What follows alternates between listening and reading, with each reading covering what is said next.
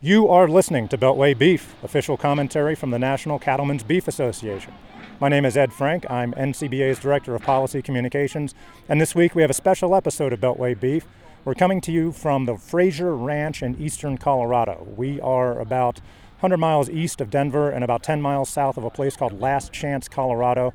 And our special guest this week is Scott Pruitt, the Administrator of the Environmental Protection Agency. Administrator Pruitt, thanks for joining us. And what exactly are we doing out here at the Fraser Ranch today?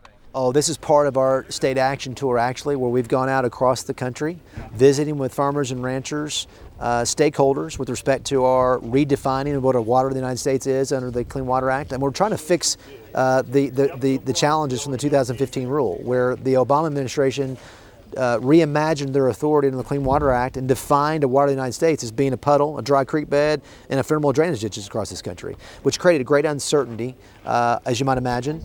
And we are fixing that, and then we're hearing from stakeholders about how to get it right as we go forward. Now, I understand that the previous administration came out to this very same ranch when they were considering this rule in the first place. Why do you think it's important that you come out to the same ranch now that you propose to repeal the regulation? To actually do that which they promised then.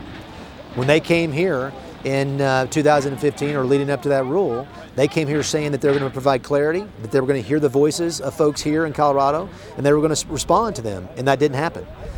This rule created great uncertainty.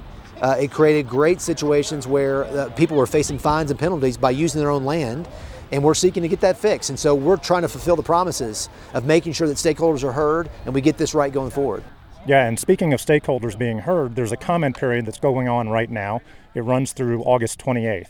Can you talk a little bit about why it's important for cattlemen, for ranchers, to make their voices heard and submit their comments to the EPA?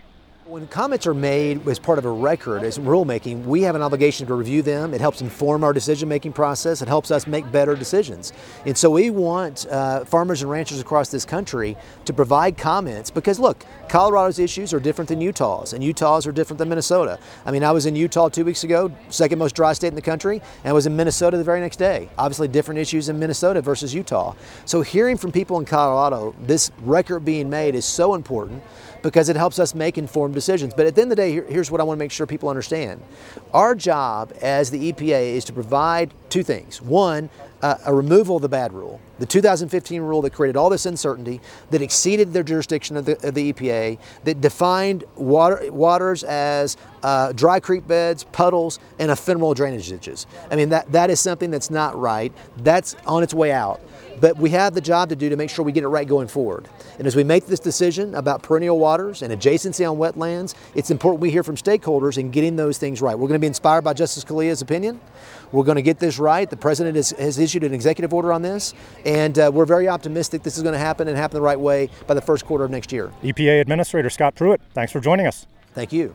And just a reminder, you can file your comments on the WOTUS rule by visiting NCBA's website at beefusa.org. There's a link right there on the front page that will take you directly to the EPA's comment website. Anyway, that's Beltway Beef for this week. Until next week, eat beef, file those WOTUS comments at beefusa.org, and follow us on Twitter at @BeltwayBeef. Thanks for listening.